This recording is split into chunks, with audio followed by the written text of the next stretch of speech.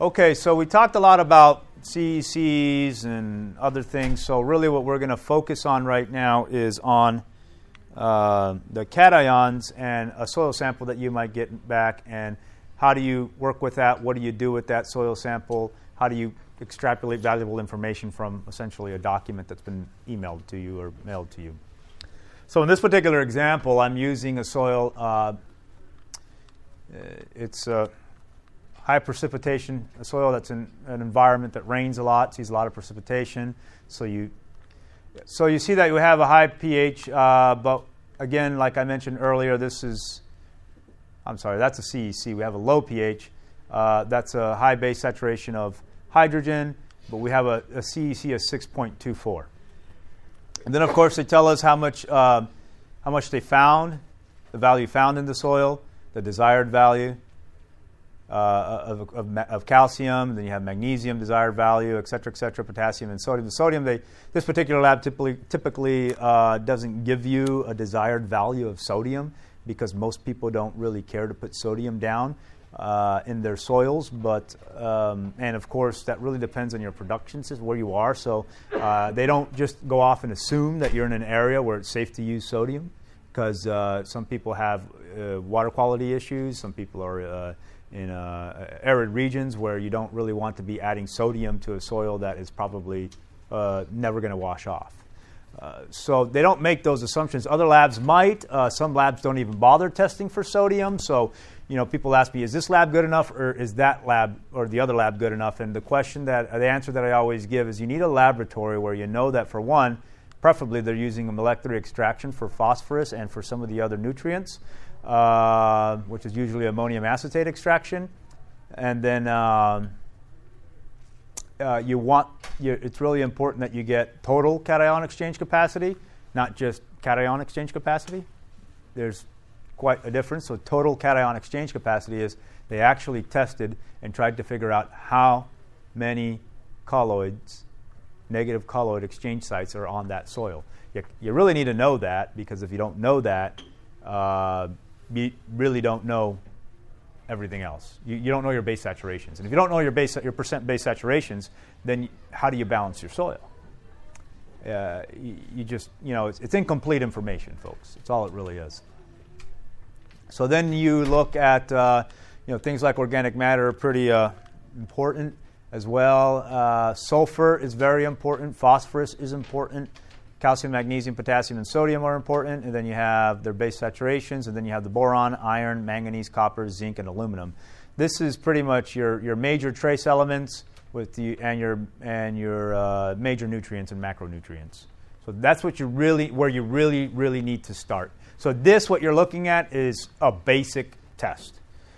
You got to get things right with a basic test first, and then start looking to get more expensive tests to seek for micronutrients and trace minerals like boron and copper, and not boron, cobalt and iodine and others that you can test for. I just had it in my mind, but it slipped my mind. But we're going to look at this, and I'm going to walk you through what I would normally do with something like this. And, of course, what we're going to actually be going through now is in what this book talks about, largely what this book talks about. So our first goal is we saw all our different base saturations, and they were not where at least I would like to see them. So the goal for this example is I'm simply going to try to set up a base saturation of 65% of calcium, 15% for magnesium, 4% base saturation for potassium, 2% for sodium, and then we'll aim for 10% of hydrogen. Now, in some examples, if I was using something out in the desert where it's an alkalinic soil, pH is above 7, I have no percent base saturation for hydrogen, I would have to manage a little bit differently. I wouldn't reserve this for hydrogen, but it's not desirable for you to knock off all your hydrogen off your colloids and totally saturate it. It's really not a condition you want to put your soil under. You really need that there for exchanging nutrients. And of course, there's 5% for all the other cations. So a lot of labs don't test for this right here. So if you go back, this actually comes up. Other bases, 7%. So that's pretty much telling me that things other than calcium, magnesium, potassium, sodium, and hydrogen are on your colloid. So this could be all these other nutrients that are down here and others that perhaps you didn't even test for. So now, we know what our goal is, so now I need to know total CEC. Pounds of each cation needed to fully, which is essentially how many pounds of a particular given cation it takes to fully saturate a CEC of 1. Does that make sense? All right.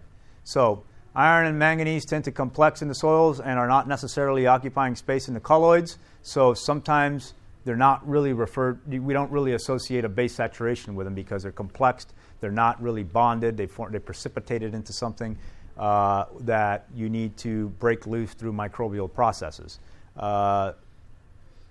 Molybdenum is also taken up as an anion. So again, it's not on the colloid. Cobalt was not tested, so we won't worry about it. Aluminum drives acidity, so we don't really refer to it as a colloid, even though it can be on the colloid. But we saw that our aluminum was really not that high, so that probably means aluminum is not what's driving the acidity in the soil. Anion exchange capacity is negligible, so again, we won't take a look at that. So what we know is a cation exchange capacity, or the CEC, of 1 micromole per 100 grams of soil is simply telling us that 0.001 moles of negative ionic charges per every 100 grams of soil exists in that particular sample. So a CEC of 1 is telling us that you have 0.01 moles per negative ionic charges, for every 100 grams of soil. Okay, so 100 grams of soil can hold 0.001 moles of negative ion charges. That makes sense? Now, if we make the assumption that 1 acre, 6 inches deep, weighs on an average of 2 million pounds, or we can look at this as 907,200 grams, then we know that we have 907,200 grams per the acre. So if we have a CEC of 1, we would multiply this by 0.00001 moles per gram of soil, right? So that would give me ultimately 9,072 moles of negative charges per acre, 6 inches deep. Now, if I were to go 12 inches deep, I'd have to double that. If I were to go even deeper than that, 18 inches deep, then I'd have to triple that. So you see where the depth of the soil that you're working dictates really what your multipliers are going to be when you're trying to figure out your desired nutrient levels per acre. So he's asking about taking a soil sample and what depth do you put that probe in. So if you see on Logan Labs, they always ask in a paper the depth of the soil sample, and you can write just about anything you want. In this one, I did 8 inches, but I've kind of gotten to the point where, this is outdoor fields. I'm sorry, I won't say that. I was going down the wrong road. So in media, I just use 6 inches, even though I really don't go 6 inches. I make a media, and then I send it off, and I say it's 6 inches, just for the purpose of, because it's uniform, just for the purpose of calculations. In other words, I want easy numbers. I want 6 inches.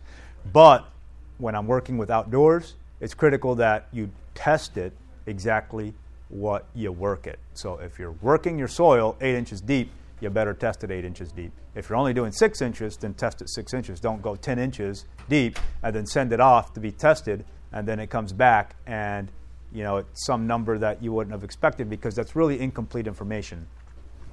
A second thing I'll add is when you're taking soil samples, if you're doing it yourself, you're never going to get a real perfect representation of what's going on with your soil. The best you can do is take the best possible number you can. So when you're taking soil samples, you really want to be, to the best of your ability, submitting a sample that properly represents the soil you're attempting to work with. Okay? So it's typically recommended that you take 15 probes or core samples for every sample you submit to the lab. So if you're going to say you're working 1,000 square feet, well, then you probe that 1,000 square feet 15 times. If you're testing 20 acres, then you test those 20 acres 15 times, and you distribute it randomly throughout those 20 acres. You don't focus in one area, otherwise you're going to get incomplete information. Now, when we start looking at extremes, okay, some people will ask sometimes, well, what's the biggest area I should consider testing? In other words, I have perhaps somebody will ask, I have 100 acres of field that I work. How should I test it? Do I really need to be testing every acre?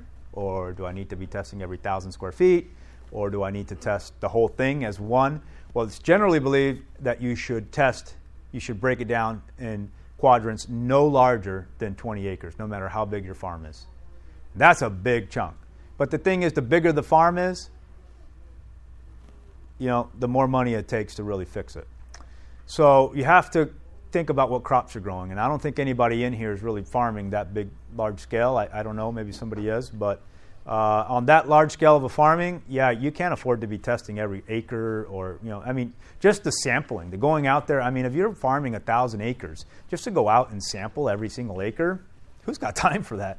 And then if you got to pay for the labor is going to eat you up. You try to get cheap labor, they're not going to take good samples. Then you're going to get incomplete data. It's not really going to, it's just not useful. So you have to do it in a means that's practical. So if you're just got a little small family garden, well, then you just test a little small family garden. And if you're growing different crops, then maybe you want to test a garden differently. Maybe you got a bed that you're growing, one thing, and a bed that you're growing something else. You might want to test them differently. Maybe you got one bed that's doing exceptionally well, but the other bed is doing really sorry. Then you probably want to test them, differently. So with orchards, I like to go as deep as practical. So the problem is that a lot of your activity tends to be in the top 6 to 8 inches. So when you start to test below that, you're going below the A horizon down into the, maybe the B horizon, and you're testing soil. You're testing something different. So if you put your core in the ground and you put it in there 2 feet deep or whatever, you pull it out and you look at the changes in characteristics. Each one of those is a horizon. Okay? So as you have a change, you need to test each horizon separately. Because if you try to mix all that up and send it off in one sample, you don't know what you're getting. It might be that the top is perfect, the bottom's a mess. So you mix them all together, you get this result. Now you say, oh, I need to do a bunch of this or the other thing. And the reality is the top 8 inches are doing great, and you probably have most of your activity going on there, so you'll probably be okay. You come and you dump a whole bunch of excess fertilizers that throw it out of whack, and you may end up having problems. So I always would recommend to test it per horizon with perennials like that. With big acreage crops, big field crops, Web Soil Survey is your best friend. You go on Web Soil Survey, you look up your fields, you look up the different soil series that you have. Almost every single square foot in the United States has been mapped. So the government, through they changed the name on it, what do they call it now? National Conservation Resources Service, through the USDA, has mapped almost all the soils in the United States. There's only a few places where they haven't done it. The southeastern quadrant of Oregon hasn't been mapped yet. There's nothing out there if you know Oregon. Most of Alaska hasn't been mapped yet. A few parts of Idaho and a couple other places. It's all mostly in the West, just these real rural places out in the middle of nowhere where nobody's farming or nobody's doing anything, so they've put it off towards the end. But, if you own it, it's mapped. That simple. It's mostly government, federal land that hasn't, and state lands that haven't been mapped. So you go on to Web Soil Survey, you Google that, you hit the Launch Survey tab, you put your address in there, it'll take you right to your garden, your farm, and you can pull up these maps and you can look at the different series. In fact, you know what? I got a little bit of extra time because let's do that. I'll walk you guys through this. All right, so we're going to go to Google. So I just type Web Soil Survey. Look, it comes up before I'm done. Type on websoilsurvey.nrcs.usda.gov, and here we go. Now, this is the United States. Canada's mapped its soils. Mexico's mapped most of its soils. Australia's mapped about 80 or 30 or 40% of their soils. Most developed nations have mapped their soils. Most of Europe is mapped. You just need to figure out who, if you're not from the United States, you need to figure out who or how you get that data. If that data is not available for you online, then you need to go to get with your local Ministry of Agriculture or whatever it is you got, wherever you're from, and they'll tell you where your maps are, or if you happen to end up a missionary overseas somewhere, do that. But for the sake of us in the United States, I think, is anybody in here not from the United States? And so you look now and you see how he has 3 different soil series in here. You have the 9B, the 27B, and the 9C. Well, the 9C is off in the road, so you're probably not going to worry about that one. So we'll assume that his interest is this field right here for the purpose of this demonstration. Now, we're looking at this field here. I'm not sure how big it is, but anyhow, you see you have 27B to the north and 9B to the south. These are 2 different soil series. I can come over. 9B over here is called Cazaderos, silty clay loam, 0 to 8% slopes, etc. And then the other one is 27B, which is Mercian silt loam. So he's, right away it tells me these 2 are silt loams or silt clay loam, and then a silt loam. So you're going to see a difference just right there. You have a difference in your sand and your silt clay. I can click on some of these, and they can tell me other things like estimated cation exchange capacity, the mineralogy down to multiple horizons, different other precipitation issues, whether or not the soil waterlogs. I mean, there's a ton of information I can figure out about your farm. I could probably figure out more about your farm, the soils on your farm, than you presently know about it now without ever even going there, which is interesting that so much of that information is there. However, it is simply just mapped. It's not. That doesn't mean that it's 100% accurate, but it's surprisingly accurate. The way that they collect this data is that they put different laser and X-ray technology on airplanes, and they fly over and they zap everything and they figure out the mineralogy, and that's how they draw the lines, and they say, okay, well, this is different than that, and then they send a soil scientist out to start taking samples of that area and figure out what that soil is. And then once he figures out what it is, then he submits that information and it's entered into the map. So that's where they drew out these lines. So they've been doing this. They started mapping soils in the United States in the 1908 or 1918 or something like that.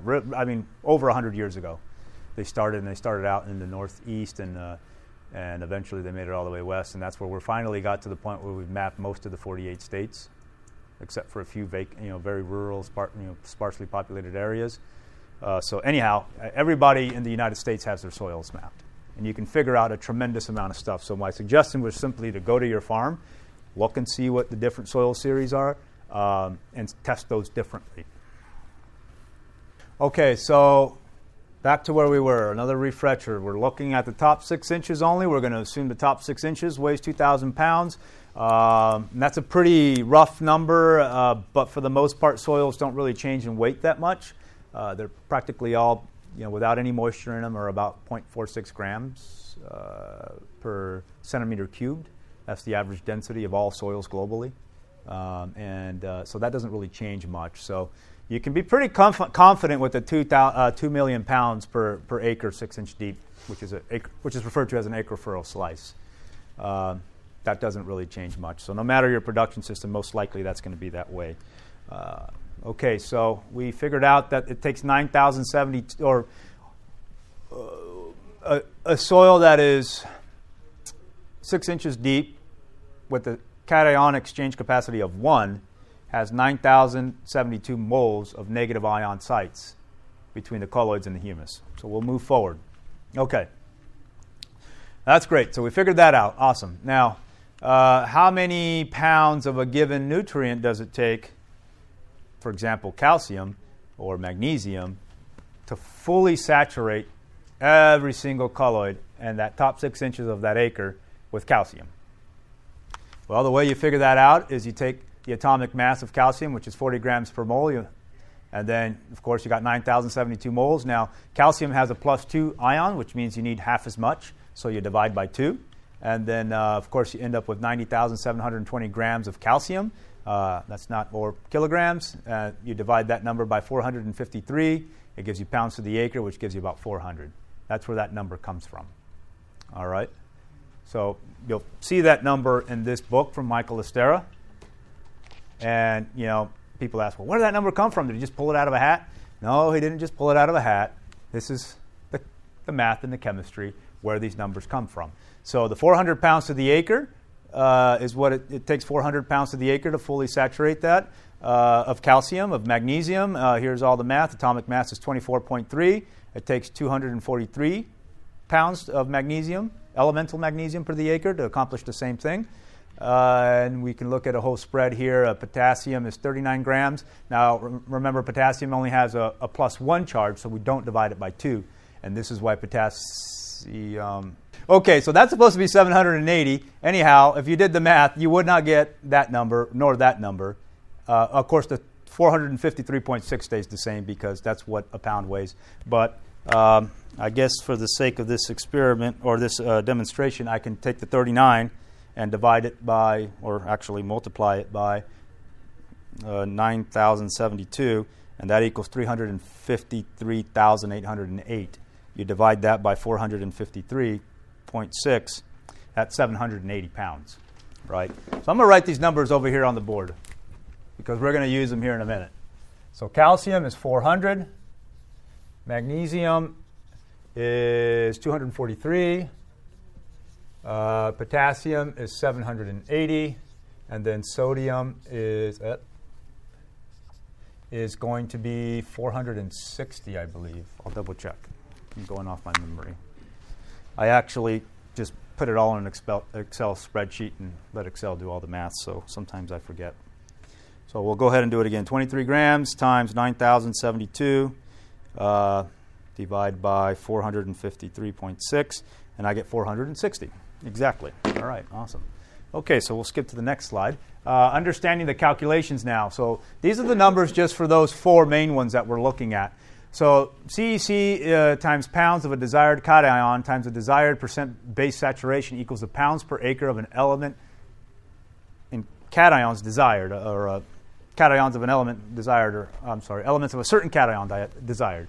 So we look at then at this example. If we have a CEC of 10, we multiply that by 40 pounds to the acre for calcium, and then you multiply that by 65% because we're shooting for a base saturation of 65%.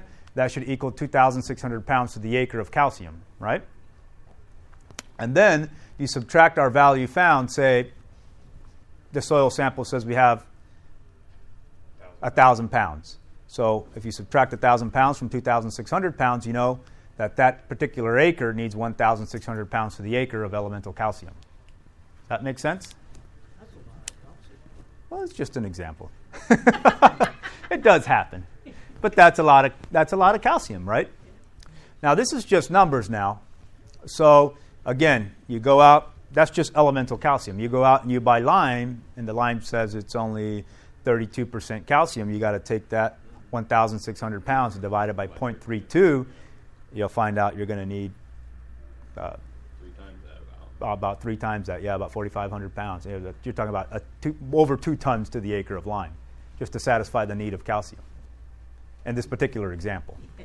That's a lot of calcium. But that's how you calculate these numbers.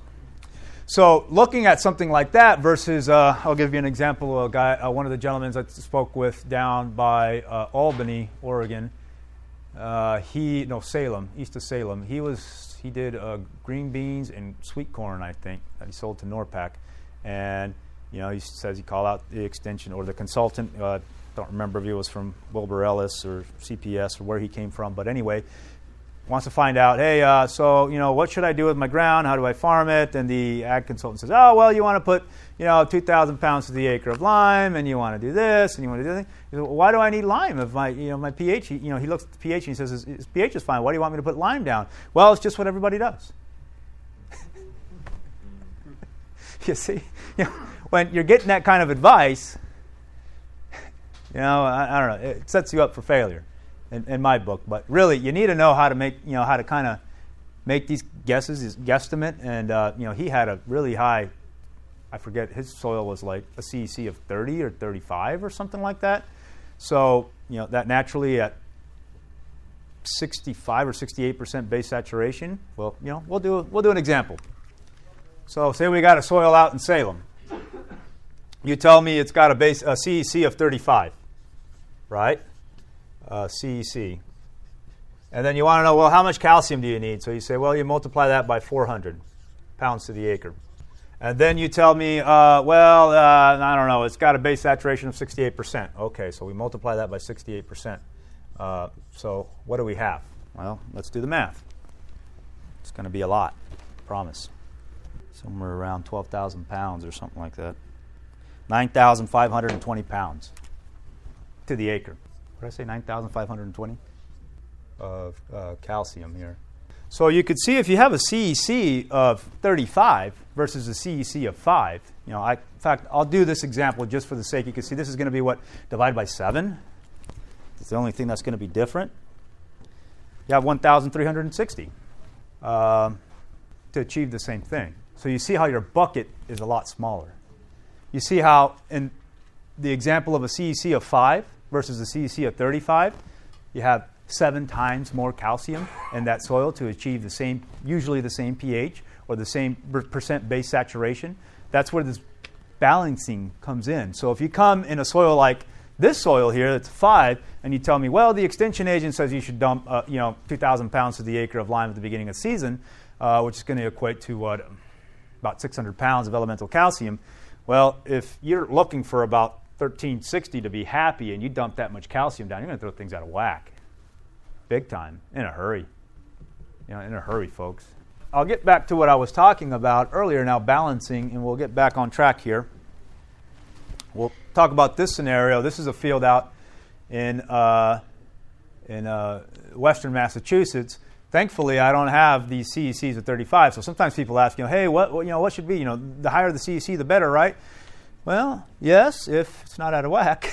As you saw in this example, if you got a just huge number, that's really nice, I guess, but it's not balanced, then, man, you're going to pay good money to get that balance, and all of a sudden it's not really that practical. So you're going to be fighting a lot of these issues until you finally get it right.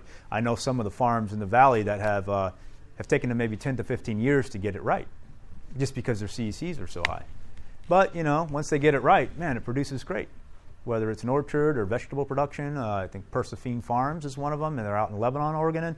Another one over in Peoria, berry producer in Peoria, Oregon, the same scenario. Another one over in just across the river, the Willamette River in Philomath, Oregon. I think it's Gathering Together or Better Together, one or the other, I don't remember. A similar scenario, but the guy that manages that farm, they got about 120 acres of vegetable production. Happened to go through all the same schooling I did, and then anyway, we got down to talking, and he's another person that tells me, you know what, just like they told me, they told him when I was in school, this Albrecht method doesn't work, but we use it, I use it, it works. It works, folks, but you got to find ways to use this that's practical. You just can't jump to extremes. I have done these major additions like that, but usually only in greenhouses or something else where I'm pushing it hard. I want to get it there overnight. But these big acreages like that with crops that just don't make money, no, you're not going to get your money back. It's not practical. But if you can learn how to do this little by little, you can get that thing in the right direction. Okay, so here I did some math. Now, we took this sample, we saw what our base saturation, what values we found, and then, of course, what our base saturations are. We're going to calculate what we got in there, and then we're going to calculate what we should have, and then we're going to make changes, etc. So first thing I want to note is when I took this soil sample, I said 8 inches. Okay, so when I put that on the paper, I came up with 8 inches. So now, because I have 8 inches, remember the numbers that we originally came up with was for 6 inches. So essentially, I have to take the number that I submitted as my depth of my soil sample and divide it by 6 inches. All right. So if you submit 12, then you divide by 12 by 6. I'm sorry. So you'd have to have that multiplier in there to adjust for the depth of your soil sample. So I have my CEC of 6.24, 8 times 8 divided by 6 times 400 pounds per the acre of calcium times 65% equals 2,157 pounds to the acre of calcium. The value that was actually found was 1,404. What is needed is 1,754. This field here, now we're going to look at magnesium. We have all the same math, except we're multiplying it by 243 and a 15% base saturation. That tells us we're looking for about 302 pounds to the acre. We look at what the value we actually found, which was 184. We see that we need 118 pounds, right? You look at CEC 6.24, it's same math, etc. 780 times for potassium, and then a 4%, you need 258. So even though this number is so big, you really only need a small percentage, so it works out to be quite small. And then, of course, I need 140 pounds. So let's see. With sodium, again, it's also deficient. Ends up working out to 53 pounds to the acre would be recommended in this particular soil. And this field, I actually just limed it. I just put 4,000 pounds to the acre, and it was a dolomitic lime. And now it's, forget what it was at now, 68 and 18 or something like that. Definitely corrected itself within a year. But like I said, the CEC is only 6.24. You can do that on a low CEC soil. So like the video talked about that I played earlier today, you have to just keep making more additions as they're necessary. With a bigger CEC soil, you can grow these crops and you can pull a lot of mineralogy out. And if you pull it out and you take it away from the farm, you should have got paid for it. So if you grew a product and you sold it, you should have got paid for it. Therefore, you should have the money to put the nutrients back in. If you didn't do that, then you buy the property and it's already empty, and it's like buying a brand new car with no engine and transmission in it. You got gypped. You feel like you got robbed, right? But if you got a good deal on it, I guess it's worth it, huh? You just get an engine put in there, you'll be all right. So, okay, good question. What if something is in excess? Okay, so if we have an excess, it depends on what it is. So, I don't know, pick one. I'll let you choose a scenario. Maybe you have something in mind. Magnesium. Okay, that's a very common scenario where magnesium is in excess, yet calcium is deficient, and the reason is usually because they're using the wrong type of limestone, usually dolomitic, instead of the calcitic, or they just use dolomitic always, and it just builds up the magnesium after a while. So some farmers tend to do that where they do it out of habit. They just, I've always used dolomitic, I'm going to use dolomitic. Or they don't really understand that there's a difference between the two. Either scenario can give you a soil like that. So when you come in and you look to amend this, you need to, when you add a pure calcitic limestone, it'll begin to actually bump the magnesium off the colloids, allowing it to leach and leave the system through some other means. But it also tends to knock the calcium and the sodium off if you dump it in excesses. But in this particular example, we had a 36 or 39% base saturation of hydrogen, and hydrogen is always going to be the first one to run off the colloid. So when I add, if I were to, like in this example, I saw that the pH was so low, I had such a high base saturation of calcium, I felt very comfortable going in and dumping the amounts that would be necessary to balance the whole thing. And in 1 year, I was able to correct it. So pH Okay. is essential. Well, pH, if the pH is low, then you can, it gives you room to get away with dumping these excessive amounts. But if you have a high pH, that means that the rest of it is, something else is tied up. It could be potassium, magnesium, something is out of whack, right? I don't think I have a good test to show you, but we'll just say that the pH in this soil is 8 or 7 even, and magnesium maybe is 39. Actually, I had that one from that greenhouse. In this example, I have a pH of 8.8. Base saturation of calcium is 36, of magnesium is 20, and of potassium is 38, of sodium is 2.7, and of hydrogen, of course, it's 0. And other bases is 2.6. So in this example, if I were to dump a lot of calcium, a lot of calcitic lime, which I actually use straight calcium carbonate, food-grade calcium carbonate in this system because it's finely ground and reacts quickly. So I use that. What that's going to do is bump this potassium off, and probably I'll see some of that magnesium knock off as well. So what I'm going to do is end up putting a lot of those nutrients into the soil solution, and because I have a crop in there that's currently hungry for potassium and magnesium, I can expect it to actually take it up. So what I did is you have to arrest your additions of potassium that normally you'd make to swell up that fruit, and just go ahead and let whatever gets bumped off the colloid be taken up by the crop. But if it wasn't in a greenhouse, you'd end up with a high salts in the soil. And it gets real difficult when you do that because with such high pHs, it oftentimes takes a long time for the carbonate to break down. If you don't, if you have bad water quality, which tends to be an issue when you have real serious imbalances in your soils in a arid environment where you would have such a high pH. Okay, so he's asking about what would happen with something like phosphorus. He's been building phosphorus. Now, phosphorus is not a cation; it's an anion. And so, any reactions you have with that phosphorus if you're using synthetic forms of phosphorus. What is it? Rock phosphate? Okay, so rock phosphate, depending on what type of rock phosphate it is, it's already bonded to calcium. So it doesn't really want to bond to magnesium. So it's kind of in the soil doing its own thing. So when you come in with lime, you're going to be affecting your magnesium, your potassium, and everything else that's on the colloid, and phosphorus is not on the colloid. So it's not likely that you're going to affect phosphorus. How about copper? More on something else? Copper, the more trace ones, yes, there is, but because there's such an